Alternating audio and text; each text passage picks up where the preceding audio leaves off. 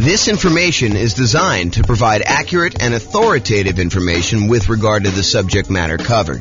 It is offered with the understanding that the presenters are not engaged in rendering legal, accounting, or other professional services. If legal advice or other expert advice is required, the services of a competent professional should be sought. Welcome to the Oakland Real Estate Investing and Real Estate Financial Planning Podcast.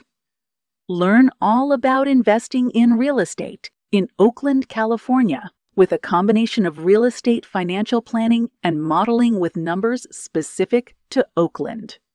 Plus syndicated, more generalized recordings of live and pre-recorded real estate investing classes. Not all of them specific to Oakland. Be sure to stay tuned after the podcast for a message from our sponsors. Well, good morning and welcome everyone. I am James Orr, and this is the first live webinar I think I've done in a little bit of time, and it's the first morning webinar I've done in probably forever. Oh man, it seems like craziness. I'm going to post into the chat window the link to download the handout for those that are just coming in. That is a reward for showing up on time. I just decided that that's how I was going to do it. So those that arrived for the start time, you guys get the download. Everyone else, I'll put it in the show notes or something like that. You guys can access it later. I plan on publishing this in the podcast, so today we're going to go over our FHA loans for suckers. Oh man, I don't know why I did that maniacal laugh, but that's what it is there. So here's the background. So FHA loans are a, Federal Housing Administration loan. You can get the loan with 3.5% down, usually for owner occupant. I'll talk a little bit about some of the variations on that, but they kind of get a little bit of a bad reputation. So whenever you get an FHA loan, whenever you put less than 20% down, there is a thing called private mortgage insurance. And I'll go over a little bit more about private mortgage insurance here in the next slide. But FHA loans, their equivalent of private mortgage insurance, it's like a slightly different name. It's called mortgage insurance premiums. And it's usually higher than what you can get when you do conventional loans. So it's a little bit more expensive loan in that the insurance premiums on it, in case you default, are a little bit higher. And the other crazy thing about FHA loans is that their private mortgage insurance, their mortgage insurance premium never goes away. Unlike a conventional loan where when you pay down the loan below 80% or 78%, depending on what the lender tells you and what their actual policy is. But once you pay down a loan past a certain amount with the conventional loan, usually about 80%, then usually the private mortgage insurance premium, the amount you're paying monthly as an insurance premium, goes away. However, with FHA loans, they do not go away. The only way to get rid of that PMI, the mortgage insurance premium or whatever it is you got to either sell the property or you got to refinance the property into a different loan to get rid of the PMI and get rid of that large extra monthly payment that you're making in order to get the loan. And as if that wasn't bad enough, mortgage interest rates can be higher for FHA loans than they can be for like jumbo loans or VA loans, the loans you can get as a veteran. And as if that wasn't bad enough, there are lower down payment programs than the 3.5% down. Like you can get a conventional 3% down payment loan or a VA loan with nothing down or a USDA loan with nothing down. So those are just a couple examples of the loan programs you can get with nothing down or low down that's lower than 3.5%. So it's not like this is the ultimate low down payment solution and you got to deal with all this extra nonsense in order to be able to get it. There are programs that have lower down payments that you can still get. So the question that becomes, are FHA loans for suckers?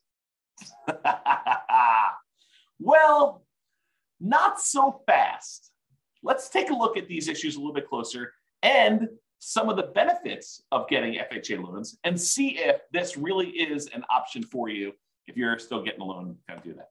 But before we do that, I did promise that I would go over a little bit of what private mortgage insurance is. So this is sort of like a private mortgage insurance primer or primer, depending on whether you're British or American. And I don't even know which one's which. I bet your primer is the British version, but I'm guessing. I really don't know. Okay, so since a hefty part of the discussion we're going to have about FHA loans involves private mortgage insurance, AKA PMI. It's often abbreviated PMI. I'm going to give you a brief introduction about like what it is here. Now, I've taught an entire 2-hour class where I dive deep into what private mortgage insurance is. And I'll probably do another class or 2 or 3 on PMI in the future. But I will put a link to the full 2-hour PMI class in the show notes so you guys can kind of access that. So let's go over what PMI is. So this is sort of like the 1-slide version of the 2-hour class. 2-hour class goes into a lot more detail. So what is private mortgage insurance and why should you even care? So private mortgage insurance is insurance that you pay for, you as the buyer, you as the person getting the loan, that benefits the lender to protect them in case you default. So the basic idea is this. The lender says, hey, look, I would really like to give you a loan, and I really want you to put 20% down. And you say, thank you very much, but I don't have 20% down. Or thank you very much, but I'm not really interested in putting 20% down. So they say, okay, I'll tell you what we're going to do. I don't really want to give you this loan unless you put 20% down, where I'm protected in case you default. If you get this loan from me and you decide not to pay, or you end up not being able to pay or something like that, and I have to foreclose on you, I don't want to have to come out of pocket in order to pay for, these losses I might have when I go to sell the property. So really what I want to do is I want to be protected. And I think I'm well protected if I have a 20% cushion. If you put 20% down, I could sell the property, get out of it, probably with a little bit of profit maybe, or maybe just break even when I factor in all the time it's going to take of you not making payments for whatever time it is, and foreclosing on you and hiring attorneys and maybe having to go in there and fix up the property and holding the property and all that other nonsense. I feel pretty well protected if you put 20% down. But you tell me you don't want to put 20% down. So I'll tell you what I'm going to do. If you're willing to insure me that I will not lose money on this deal, and by insure me, I want you to hire a third-party company, someone else, not you or me. I want you to hire someone else such that if you default and I have to foreclose on you and I have to get the property back, and I can't sell this thing and get my money back with the 3.5% that down payment that you made, or whatever down payment is, then I want the third party to come in and make me whole, or at least pay me a good amount of what I lost back, right? That's what the insurance is. So you, as the borrower, are paying a third-party company, the private mortgage insurance company, in order to protect the lender in case you default. Now, this can often be paid upfront. You could say, and Mr. Insurance Provider, I want to pay you $5,000, and the $5,000 is a one-time premium that if I default during the entire life of the loan, you will make the lender whole, or up to a certain point. They'll help recover some of the losses. Or Mr. Insurance Company, I want to pay you monthly until maybe some point in the future where there's enough equity where there's no reason to pay you anymore. So maybe it's a monthly payment for, 5 years, 10 years, however long it takes you to get below 80% loan to value or 78% loan to value or something like that. Or it could be both. You could pay an upfront fee and you could pay a monthly fee. Those are really the 3 options for paying this kind of private mortgage insurance. So how much is the private mortgage insurance? Well, there are lots of factors that determine the rate. And I go over a lot of these in the PMI class, the full 2-hour class, which I'm not doing now. Except with FHA loans, they're usually standardized for everyone. So there's no if you have better credit, you get a lower rate, or if you have 2 people on the loan, you get a better rate. Those are some examples of how they vary. But with FHA loans, it doesn't matter. They're usually standardized for everyone, but can vary depending on the term of the loan you choose and the amount you put down. So the PMI, the equivalent of PMI, it's actually mortgage insurance premium, MIP. So if I say PMI and I'm talking about the FHA loan, it really is MIP, but they're the same mechanically. They work the same there. So with this FHA loan, it can vary depending on the term of the loan. If you do a 30-year loan versus a 15-year loan, for example, and the amount you put down. So 3.5% is the minimum you can typically put down with FHA, excluding this whole down payment assistance thing, which is often coupled in with FHA. But typically the FHA loan is 3.5% down. So that's the minimum. You can put 3.6% down, you put 5% down, you put 10% down, you put 15% down, you put 25% down with an FHA loan. So you don't have to put 3.5% down.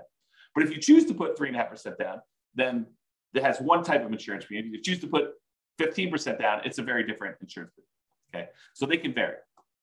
but it doesn't vary based on like your credit score or anything like that with FHA. So when do you typically need to pay it? Well, as I talked about earlier, it's less when you have less than 20% down is typically when the lender says to you, hey, I would really like to make you a loan, but I require that you put 20% down. If you don't put 20% down, then I want you to get this third party involved, this insurance company that will protect me, and you're going to pay for it because I really want 20% down, but you're telling me I don't want to put 20% down. So you say, okay, you have to pay for this insurance premium to protect me in case you default. And there are some exceptions to when you typically need to pay private mortgage insurance in general, not specific to FHA. One exception is the VA loan. So the VA loan is a loan for veterans. If you are a veteran, we just had Veterans Day. I think it was that Friday. That's last week, right?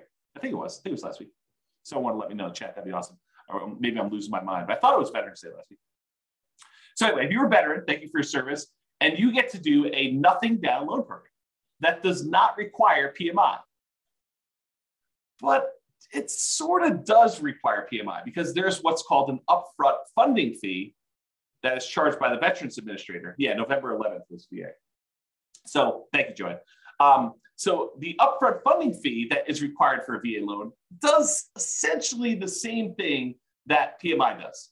It is a fee that the VA charges in order to kind of administer the program and to guarantee the loan for the lenders making the loan. And if there's a loss, then VA comes in and kind of makes the lender whole. And so technically there's not PMI, but the funding fee sort of acts like PMI. And so when you hear people say, hey, look, is there PMI with VA loans? Well, no, but sort of, maybe a little bit, there's that funding fee up front. So that's one example. And the USDA is another nothing down loan program, but I think they do have PMI. You should check with your lender for that. All right, so we talked about these three ways that you can sort of pay for it upfront, monthly, or both. Now there are three choices as to how to pay it. So you can do it monthly. You can go to the insurance company and say, look, I want to pay you a certain fee monthly in order to have this insurance that protects the lender in case I default. Or you could go and say, I want to pay this one-time upfront fee. But there's this third option, which is lender paid PMI. Well, how does that work? Lender paid PMI. It's not like you're going to go and pay monthly. It's not like you're going to go and pay this big upfront fee. What you do is you go to the lender and you say, look, normally you would offer me a loan at 7%. 7%. That's crazy. It still shocks me to say. 7%. So you're going to go and get a loan for 7%. If I wanted to pay you extra money, I could buy down my interest rate, right? Like I can go and say, here, how about an extra $5,000 and you give me a loan at 6.875? Lender says, sure, I'll do that for a certain amount of money. And it varies depending on the loan program and the time and all that other stuff. So I give you a certain amount of money. And now the lender voluntarily says, instead of giving you 7%, I will give you 6.875% if you give me whatever it is, $5,000. Lender says, I will do that. And so you say to the lender, well, how about we do it the other way? How about instead of me coming to the closing with some of these extra closing costs and everything, how about you cover the closing costs or you give me a little bit of money to cover the closing costs and I will voluntarily take 7.125, a slightly higher interest rate. So instead of buying down the rate, you say to the lender, I will actually voluntarily pay a little bit more to get a higher rate and you cover some of my closing costs. You give me like a credit. This is the way I think about it. Well, if you think about that, if the lender gives you a credit, if you're willing to take a higher interest rate, couldn't you tell the lender, hey, listen, I'll take a higher interest rate if you pay this third-party private mortgage insurance person this fee in order to do the loan? And the lender says, yeah, that'll work for me. So I'll tell you what, normally it'd be 7%, that's just arbitrary number, 7% for the loan. But if you pay 7.25%, I will go ahead and give you a credit big enough to be able to pay this lender paid, this upfront mortgage insurance, and we'll call it lender paid PMI. Now, I don't know if the lenders would describe it as this, but mechanically, that's pretty much what's going on, right? I mean, you're basically voluntarily taking a higher interest rate, and they're getting a credit back, and the lenders basically saying, okay, we'll use that to cover PMI. So we call that lender paid PMI. So you can either do it monthly, directly to the PMI provider, the PMI private mortgage insurance company, or you could do it one-time lump sum upfront fee, or you could do this lender paid PMI, which is sort of like the lender saying, okay, I'll take this thing and I'll do that. Now, in the PMI class, I go through like, pros and cons of each. And in fact, I probably should do a full new class on that. Like, what's the pros and cons of doing one versus the other? But this is sort of a class on FHA loans specifically, and we're not going to go into that. But I should do that class. Note to self. Okay, so what's wacky about the FHA loan? We kind of talked about this in general. But for FHA loans, there is both a one-time upfront payment, and in addition, there is an ongoing monthly premium payment. Whoa. So if I go get like a conventional loan, it's usually like one or the other. And by the way, there's probably some insurance company out there that will take a slightly lower upfront with a slightly lower monthly and do like a hybrid approach. It's possible that those exist. I don't know. I'm not like an expert at PMI, right? It's not like I'm the lenders or the insurance companies doing this. But there probably are some that do that. But with FHA, it's required. You have to do the upfront payment, which they call upfront mortgage insurance premium. Kind of checks out. And the monthly private mortgage insurance premium, which they call mortgage insurance premium, or MIP for short. Okay. So you have both. The upfront mortgage insurance premium is usually, and it can vary a little bit, I think, 1.75% of the loan amount. You're like, well, if I have to put 3.5% down and this 1.75, it's not really 3.5% anymore, right? It's like 3.5 plus 1.75, which if my math is right, is like 5.25 or something like that. So it's not that way. But wait, you can actually finance that. And so instead of having to come up with this 5.25% down instead of the 3.5, you could say, I'll do the 3.5%, but we'll add this 1.75% onto the loan amount so I can finance it. Okay, well, that's interesting. It's bad in some ways that I got paid this upfront fee, and it's not the lowest fee I've ever seen, right? It's not super, super cheap to do this. And I can finance it. Okay. And the monthly part of this payment, because you have to do both with FHA, the monthly part is usually 0.85% of the loan balance. 0.85% of the loan balance. So it's almost like getting a 0.85% higher interest rate. So if you were getting a 7% loan, when you factor in what the PMI part of it would be, it's almost like getting a 7.85% interest rate. Whoa, that's much higher than I would have expected. And realize this was 0.85 back when interest rates were 3. So before you were going from 3 to now almost 4% when you have 3.875 or 3.85, right? It increased by almost a third back then. Now it's like, well, you're at 7. It increases by 0.85, which is almost a 7. A little bit less of a percentage-wise increase, right? For those that like math. It can change if you do a 15-year loan or you put more than 3.5% down. So it doesn't have to be 0.85. And go talk to your lender. They'll give you the details on exactly what it is at the time. But it's this idea that it's usually upfront and monthly for the FHA. So you're like, that kind of sucks. So our FHA loans kind of for suckers. I don't know. Let's see.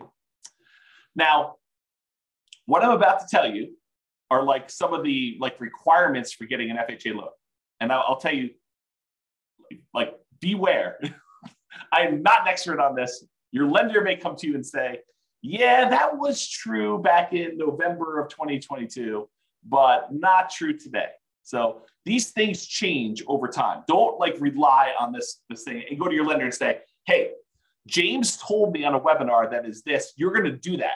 He told me that's what it is. You must obey what James said. If only I had that power. I don't have that power. So what I'm about to tell you might be different. Things change over time and from lender to lender. So, you may hear me tell you it's 0.85 or whatever it is. Those don't usually change, but the requirements might change because the lender may say, the underwriting requirement is this, but we're going to add an additional overlay, an additional requirement that we do on top of these. And so you may want to check this with different lenders. So always check with your lender to verify what I'm telling you. Just because one lender you talk to says it can't be done does not necessarily mean that it can't be done. They may not be able to do it, but another lender may be able to. Different lenders have different loan programs. Realize that. Not everyone is exactly the same. Different lenders look at things differently and may be willing to do something that all other lenders won't. I don't find these to be as true, but I do find it to happen occasionally where some lender will be like, oh yeah, we do that all the time. It's not a problem. And other lenders have been telling clients no. We will primarily be discussing what I believe most lenders will do. But as I said, some lenders have these overlays or internal policies that are more restrictive than what the loan program requires. For example, the FHA loan program may require a credit score of 640, but the lender may have an overlay that says they're not going to originate FHA loans unless the borrower has a credit score of 660. So they can voluntarily choose to do these overlays. And if you went to another lender, they may be willing to give originate the loan with a minimum of 640. So just realize that could happen. Okay. So let's talk about rates. How do FHA loan rates compare to some other loans, like the 30-year conforming loan or 30-year jumbo loan or 30-year VA loan? This chart goes back to November of 2021. It's put out by Black Knight. Where's the name of these guys? Black Knight Holdings Company, Black Knight Technologies. They're basically a mortgage company, a company that does stuff for mortgage lenders. They're kind of like a behind the scenes thing, and they aggregate a bunch of data. And so this shows you historical stuff. And the FHA loan is this blue line that's sort of in the middle most of the time. The highest interest rate loan typically is that 30-year conforming loan that we see. It typically is blue. And there are times when FHA loans are a little bit more expensive than those, but historically, recently it seems like the 30-year loans have been a little bit more than the FHA loans and all the other loans, honestly. The jumbo loan tends to be sort of toward the bottom. I can't quite tell the differences between those yellows, but I think those are typically the bottom ones. The FHA loan is this blue one, sort of in the middle here. And then the VA loan tends to be one of the cheaper loans you can get. So you can kind of see the differences in rates between all those. Now, I want to point out something to you. The FHA loan here, which they said the current rate is 6.875 as of the October numbers, which is the latest one they had. So they said the rates for 30-year FHA was 6.85.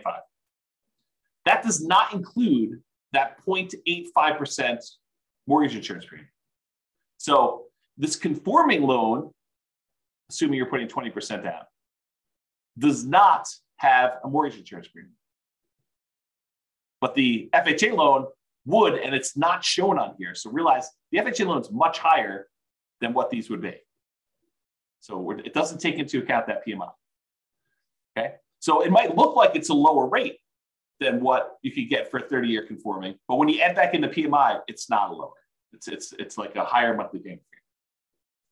So like we're beating up on the FHA loan. We're saying, hey, look, this might not be that great. And then we're going to talk about why you might still want to do it. So mortgage insurance. I'm going to show you an email I received from a credit union local to where I live. It doesn't matter. You can go find your own local credit union. I'm not offering you this rate. It's not like, oh, James told me I could get this rate. No, that's not what I'm telling you. So you need to go contact your own lender. Rates can vary over time, even throughout the day. Like, some lenders say, oh, in the morning, the rates were this, the afternoon, they're this, they change hour to hour. Based on the loan product, so if we talk about different loans, whatever it is, your credit score, although FHA rates don't typically vary based on credit score. That's a plus for FHA, right? Unless you got good credit, then it's not a plus because you're sort of getting lumped in with everybody in this mix. If you have really good credit, then you're sort of being penalized because the rates don't vary with credit score. But if you've got a bad credit score, you're like, oh, this is pretty good. I'm kind of winning here in a little way.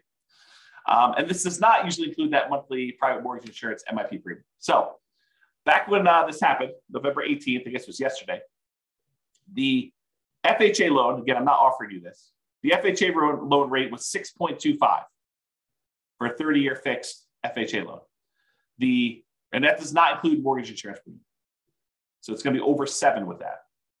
And then the 30-year fixed conventional loan was 6.625, which would be lower than what the FHA would be with PMI, but it's higher than what it is without PMI, if you think about it that way. And I guess they don't do VA here, but they have some ARMs and they have some jumbo loans. Jumbo loan 6.875, and the 7-year ARM jumbo is 5.875. So you can kind of get a feel for that. Okay, so I just want to give you a feel for what rates were. So how popular are these FHA loans? Is this like 1% of the population's getting them? Like no one's getting them, but we talk about them all the time? Or like 80% of the market's getting them? Like what's going on? And so this shows you, same company, Black Knight, put out this or Originations Market Monitor report. This is through October 2022. And it shows you what percentage of all the loans that all their companies are doing based on the type of loan. And so conforming, I'll just do this last one. You can go look at historically. These do change a little bit over time. But historically, conforming right now is about 56.4%. So a little bit more than half of the loans are conforming loans, conventional type financing. 15.8% are non-conforming loans. 17% are FHA. So not quite a fifth, but a decent amount, like a significant enough amount that you could say, hey, this is pretty significant stuff. Only 10% of the loans right now are VA loans, and only 0.8%, less than 1% of loans are USDA. And the benefit of the USDA loan, it's another nothing down loan program. You got to buy in a rural area, although I think some people would be surprised what's considered rural. And you can look up if your area is rural on the USDA website. Just look up a USDA eligibility map, and it will allow you to type in addresses and find out if that property qualifies for USDA loans. And there's some income limitations. You can't make too much, can't make too little. The VA loan is a nothing down loan program, and you have to be a veteran. So if you're not a veteran, you can't get that nothing down loan program, but you can get a nothing down loan program with the USDA. Otherwise, you're probably looking at either 3% conventional, 3.5% FHA, 5% conventional or more type of thing. So USDA, very, very small percentage of the loans, less than 1%. VA is 10%. FHA, about 17, a little less than a fifth, all those loans there. So you get a feel for how big of a deal these are. One of the advantages, though, of these FHA loans is they are easier to qualify for. So conventional loans, the minimum down payment for the conventional loans as of right now, and these loan programs can change, but right now, 3% conventional loan. FHA is 3.5%, so more down payment for FHA than conventional. The minimum credit score to get a conventional loan is 620. With FHA, the minimum is 580, but you gotta have all the stars aligned and have a whole bunch of extra things in order to get that 580 credit score, right? Everything's got to be perfect. Otherwise, you're probably looking at 640 for the FHA. And that is a much more lenient credit score for getting the FHA. In fact, FHA tends to be the go-to loan if you've had some credit blemishes or issues in the past. If you had a bankruptcy, that's fine. If it was more than 2 years ago, you can still get an FHA loan, as long as your credit score's gone up, right? You got to be working on stuff once you've had that bankruptcy. You had a foreclosure, no problem. FHA loans will still do those after 3 years. Conventional, a little longer. Okay. Can the co-borrower, if you want to get a co-borrower to help you qualify for the loan, must they be related? With conventional loans, they do not need to be related. With the FHA loans, they must be related to you. And if you're hey, what's the relation? Can this be my second cousin? I don't know. Go talk to a lender. They'll tell you that. They'll go look up the guidelines and let you know. Okay. Maximum debt to income for conventional loan, 45%. So relatively standard. For FHA, you can go all the way up to 57% debt to income. So this is a higher risk loan for the lender, right? Because they're willing to accept people that have had bankruptcies relatively recently, within 2 years, more than 2 years rather. Foreclosures, at least 3 years ago. They'll allow a maximum debt to income, which is significantly higher. So they're kind of taking on more risk, which is reflected in these extra mortgage insurance premiums and stuff. And then a single family home max loan limit, you can kind of read what those are. Those do change over time, so I'm just not going to read them out loud. And can you get a gifted down payment and closing costs? With conventional loans, yes, and with FHA loans, yes. And of course, go talk to your lender. They'll give you the actual requirements for what that is and how to do it, and make sure you document it and all that stuff. So really, FHA loans are a little bit easier to qualify. So that's a plus. So a whole bunch of downsides, but some pluses there. What about credit scores? Well, if you have a 360 to a 499, you do not meet the minimum credit score requirements for FHA. So less than 500, not happening. You have to get creative. You have to go do creative financing, buying properties subject to, or taking over existing loans, or doing a lease option or something like that, or you're saving up and buying properties all cash. That's another alternative. So if you've got less than a 500 credit score, that's going to be a challenge to do that, or partner with somebody who has a better credit score. If you have between a 500 and a 579, the minimum down payments for an FHA loan, if you have a credit score between those, is between 5 to 10%. So you can do that, but it requires more down. If you have a 580 to a 619, 3.5% down payment is required with compensating factors. So this is sort of me telling you that a whole bunch of other things need to align. You need to be kind of like in a perfect situation, have a whole bunch of extra stuff going your way in order for you to be able to do an FHA loan with 3.5% down with a credit score between 580 and 619. However, if you're between 620 and 850, just 3.5%. Don't need these extra compensating factors or anything. And of course, go verify this with the lender. This is not intended to be like James is qualifying you on a webinar for getting an FHA loan, right? This is sort of giving you an idea of, are FHA loans for suckers? I mean, that's the title of the class. So that's the idea. Okay. So average credit scores. So typically, if you're getting a conforming loan, you historically have had a much higher credit score than if you had an FHA. If you think about this, this sort of makes sense, right? If you have a higher credit score, you want to be rewarded for that. You don't want to be penalized for having these, better credit scores than some of the FHA loan people that don't get penalized for those. And so you typically choose a better loan program for you, a loan program that has better rates and terms and stuff. And there's some limitations, which we'll talk about here in a second. For VA loans, they're sort of in between. They're not quite as high as conforming loans, but they are higher than FHA. And then FHA typically has the lowest credit scores historically, the people getting those loans. And so they're usually between 660 and 680. We've been trending down a little bit, as we kind of move through time. And this is going all the way back to November of 2019. Okay. All right. Here's one of the main reasons, in my opinion, why FHA loans become attractive, especially to investors. You're like, to investors? James, I thought you told me FHA loans you have to owner occupy. Or maybe I didn't tell you that. But you do. You can't use an FHA loan. You can't put 3.5% down and buy a property and not move in. But wait, you just said these would be good for investors. You're confusing me, James. What? I'm confusing myself. Oh my gosh. You're confusing me, James. You said they have to owner occupy, but how are they good for investors? Oh, this is pretty interesting things. So FHA loans are one of the loan programs that you could do with low down payment and buy multifamily properties. So you could buy a duplex, 2-unit property, a triplex, 3-unit property, or fourplex, 4-unit property with FHA loans with 3.5% down. So you can go buy a duplex, got to move into one of the units. That's the requirement. But you can go get an FHA loan, put 3.5% down, move into a duplex, move into a triplex, got to move into one of the 3 units for the triplex or one of the units for a fourplex. Okay. So that becomes super interesting because you can't do these 3% down conventional loans or 5% down conventional loans and buy a duplex, triplex, or fourplex. You can only buy single family homes with this. And if you're going to do a non-owner occupant, if you're going to buy it as an investment property, you most of the time need to do at least, well, there's some exceptions, but usually 20% down. There are some exceptional loans where you can do 15% down to buy a non-owner occupant investment property. But you got some PMI and the rates are higher and some stuff like that. So one of the advantages of using FHA loans is you could buy duplexes, triplexes, or fourplexes in addition to single family homes. So it doesn't have to be duplex, triplex, fourplex. You can do single family homes, and then you can also buy duplexes, triplexes, or fourplexes, which is similar, by the way, to VA loans. VA loans, you can also buy a single family home, condo, townhome, detached house. Plus, with a VA loan, you could also, with nothing down, buy a duplex, a triplex, or a fourplex. Again, for the VA loan, though, you have to be a veteran. FHA, you do not.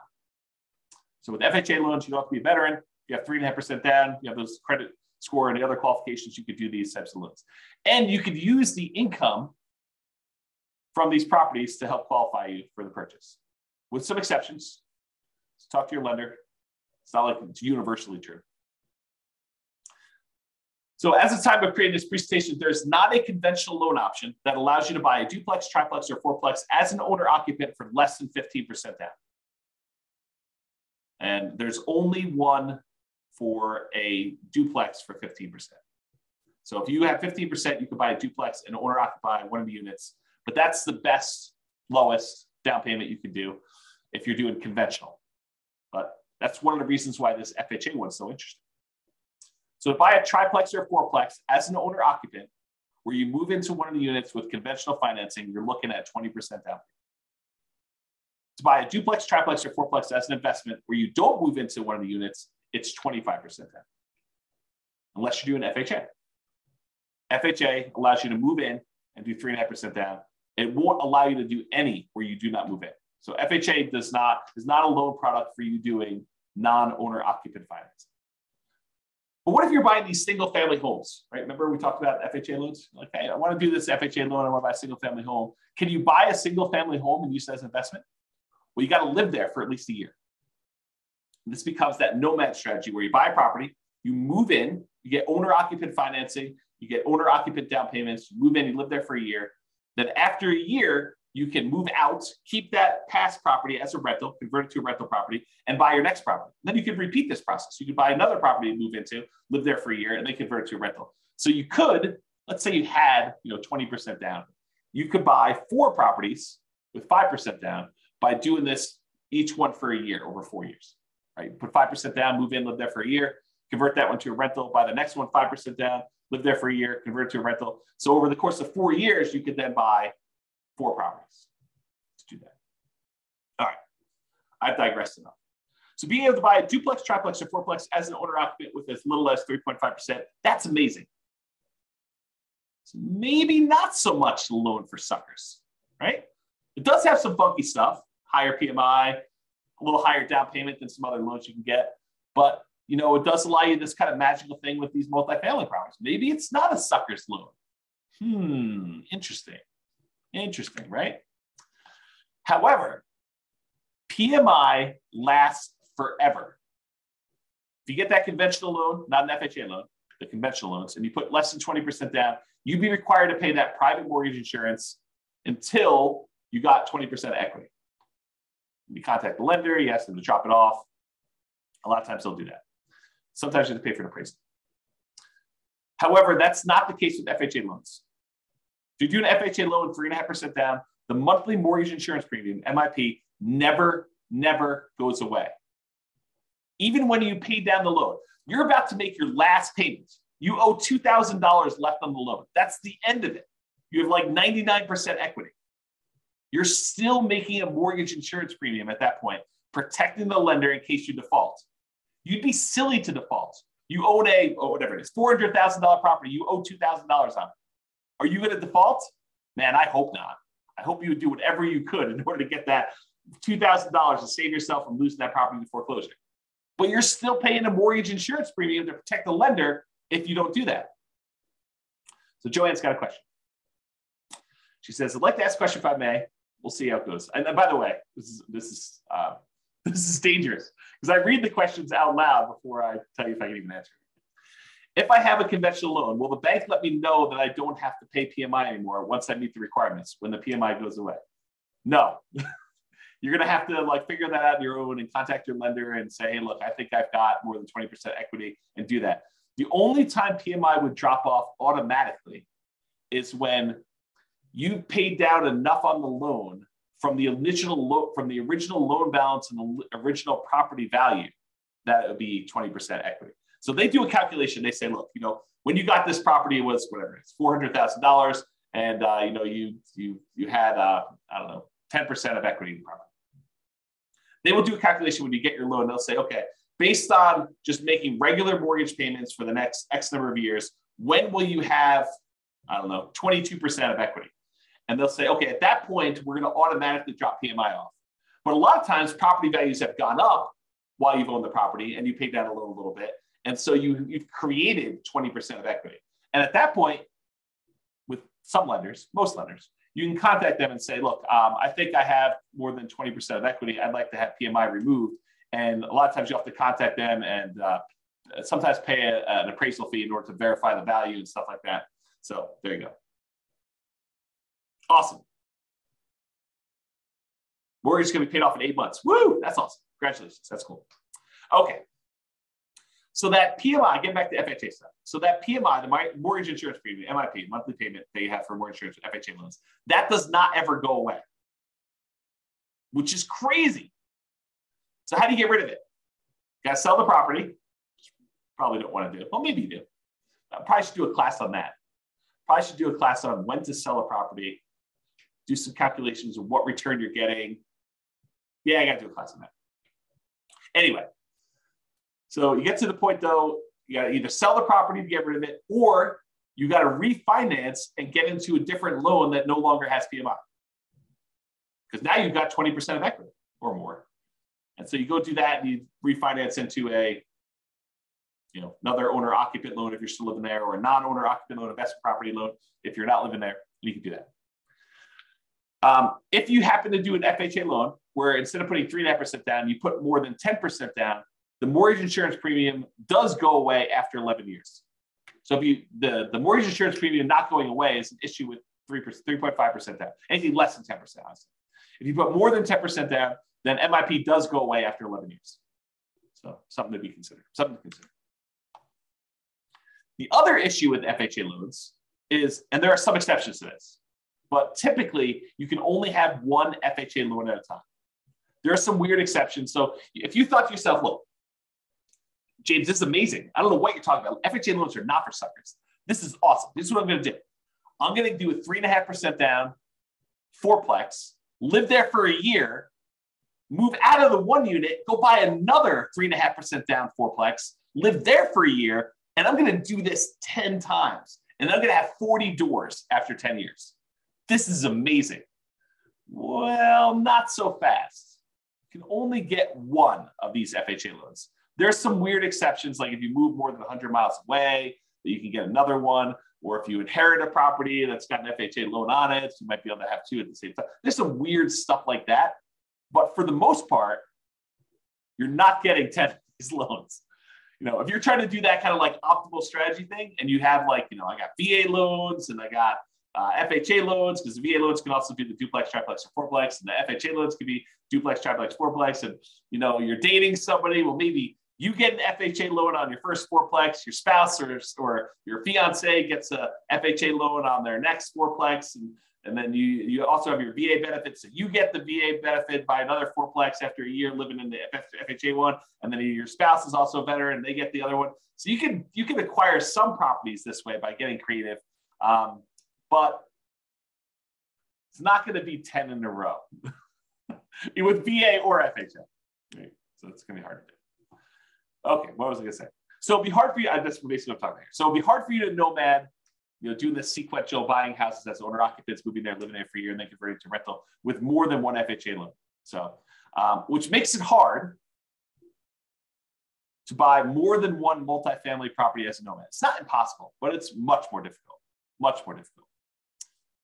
And some underwriters, like if you're going to get a loan from somebody and you live in a single family home that live in a really nice house, where you're like, hey, I just found out about this investing strategy. I'm going to move out of my $1 million house and I'm going to go buy these $100,000 duplexes somewhere.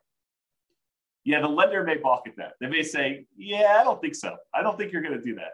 And they may give you some pushback. The underwriter may say, we don't believe you that you're going to go move into this property. And they may say, we're not willing to do that loan. So realize that if you live in a single family home, the underwriter, the person who kind of underwrites the loan, may give you some pushback over you trying to buy a duplex, triplex, or fourplex in general, not specifically to an FHA loan. So just realize that that's potentially problematic.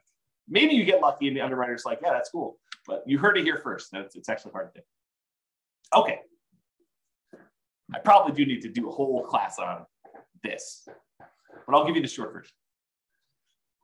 All right, so imagine for a minute that you live in a market where cash flow sucks. There's basically no cash flow on any property. It covers itself, but it's zero, like zero positive cash flow. It covers all the expenses and maintenance and property management, all the other stuff you're doing there, your mortgage payment, but there's no extra cash flow for you. So you have no cash flow on this property. And let's further assume that the property does not go up in value. You buy a $100,000, $400,000, $1 million property, and guess what? 30 years from now, it's worth exactly the same. Still worth $100,000, $500,000, $1 million, whatever I said. It's the same price property. So you have no appreciation, you have no cash flow, and I'll even say the tax benefits you get and cash flow net out to zero. So you got some tax benefits from owning this property as a rental. Let's just assume that and cash flow are a wash, like zero. You're not making any benefit from that. So you get no appreciation, no cash flow, no tax benefits, but you do get the paying down on the loan. So you're making ground. You put up whatever it is, 3.5% down payment on the property, And at the end of 30 years, the property is paid off. So you went from a 3.5% down payment to now you own 100% of this property. Even though the property didn't go up in value, you now own this without a loan. So you made some ground on your investment. Your investment, the 3.5% they put down, whatever it was, let's call it $15,000. $15,000 you put down is 3.5% down payment. That now is worth $300,000 at the end of 30 years. So your $15,000 grew to be a $300,000 paid off property, even though the property value didn't go up and you made no cash flow on it. And honestly, after the property is paid off, you probably have cash flow at that point. But let's assume there's no cash flow over the entire period they own it. What's the return you're getting by putting that 3.5% down and then having a paid off property at the end, even though the property didn't go up in value? Well, it turns out that return is 11.823%. So you got an 11.823% return, compounding annual growth return on your money for that entire 30-year period. Well, that's interesting. What kind of returns might you get in the stock market? I don't know. 5, 6, 7, 8, 9, 10, 11, 12, depending on who you believe and what numbers you believe and how that all works out. And that's not guaranteed, right? That's fluctuating. You don't really know what the return is. I mean, a lot of us have seen our stock market accounts kind of go down the last, couple of years. So you have this variable rate return, but which might be, probably 8%, give or take. I mean, I don't really know what it is. But now I tell you, look, you put 3.5% down this loan, and I'm assuming property values don't go up at all. You got no cash flow. You got no tax benefits. This is just paying down the debt on the property. You get 11.8% return by getting this FHA loan. Well, that doesn't seem like a sucker's deal. You're getting 11, almost 12% return on your money by doing this FHA loan, by having a paid off property. Well, that's pretty cool.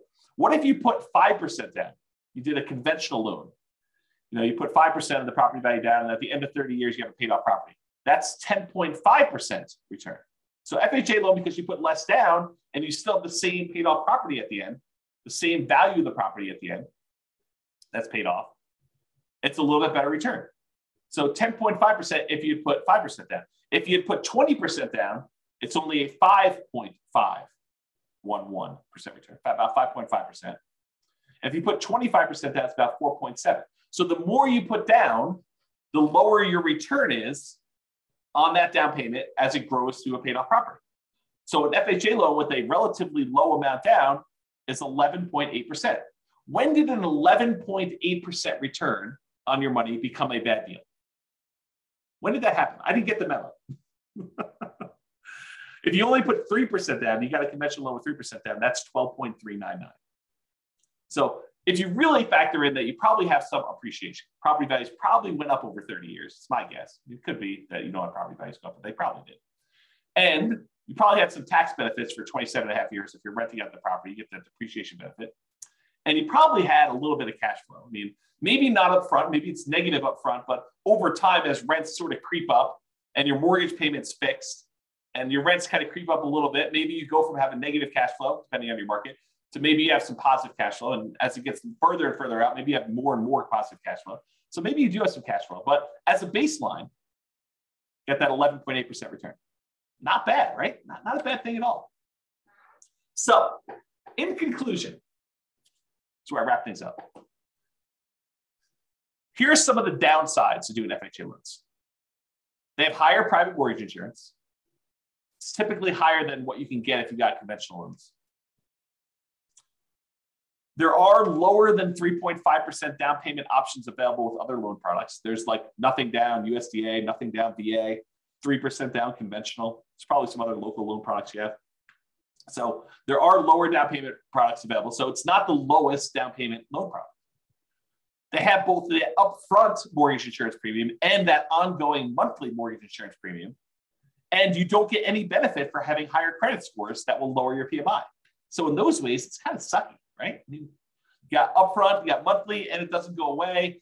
And I didn't say it doesn't go away, but your credit score doesn't impact it. It's not like it gets better if you got better credit. And that private mortgage insurance lasts for the life of the loan, doesn't go away once you get to 20% equity. And sometimes there's a higher, what I call effective interest rate. We take the interest rate and you add in that monthly PMI. It's higher in most cases, I would say. And you can typically only have one FHA loan at a time. There's some exceptions, but typically you can only have one. And to top that all off, you have to move into the property. Even if you're buying a duplex, triplex, or fourplex, you got to move in. So those are kind of the downsides, the cons of getting FHA financing. But what are the pros? Well, you can buy multifamily properties, duplexes, triplex, fourplex. You also buy single family homes, but you can buy those with 3.5% down. Well, that's pretty good. Being able to buy a investment property, duplex, triplex, or fourplex with 3.5% down, maybe over time, the income from the other 3 units, if you buy a fourplex, can help offset or completely eliminate the amount you're paying yourself. That'd be ideal. I think this is a huge plus for like nomads who are buying that property, moving in for a year, and then buying the next one, or house hackers who are kind of like renting out part of their property. You can get these FHA loans with lower credit scores than conventional. You can have higher debt to income. So if you've got a high debt to income ratio, these will allow you to qualify for these. It's also easier to get with a recent bankruptcy or foreclosure. I think it's 2 years for bankruptcy and 3 years for foreclosure. It has to be that long away from when you did it. And this is often the loan combined with down payment assistance programs. So a lot of times if you have down payment assistance in your local market, they're combined with FHA loans in order to do this. So for those reasons, there's some pros. So I don't know. What do you think? The question is, are FHA loans for suckers? Definitely has some downsides, definitely has some upsides. What do y'all think? Anyone want to participate? Tell me what you think. Otherwise, that is the end of the presentation. No one wants to participate. Or people are typing real stuff.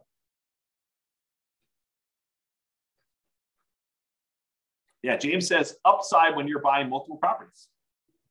Yeah, could be. For acquiring the multifamily properties. Yeah, could be a little plus. And you can refinance out of the loan. Sure. Yep, you can go buy one, do that, then refinance out.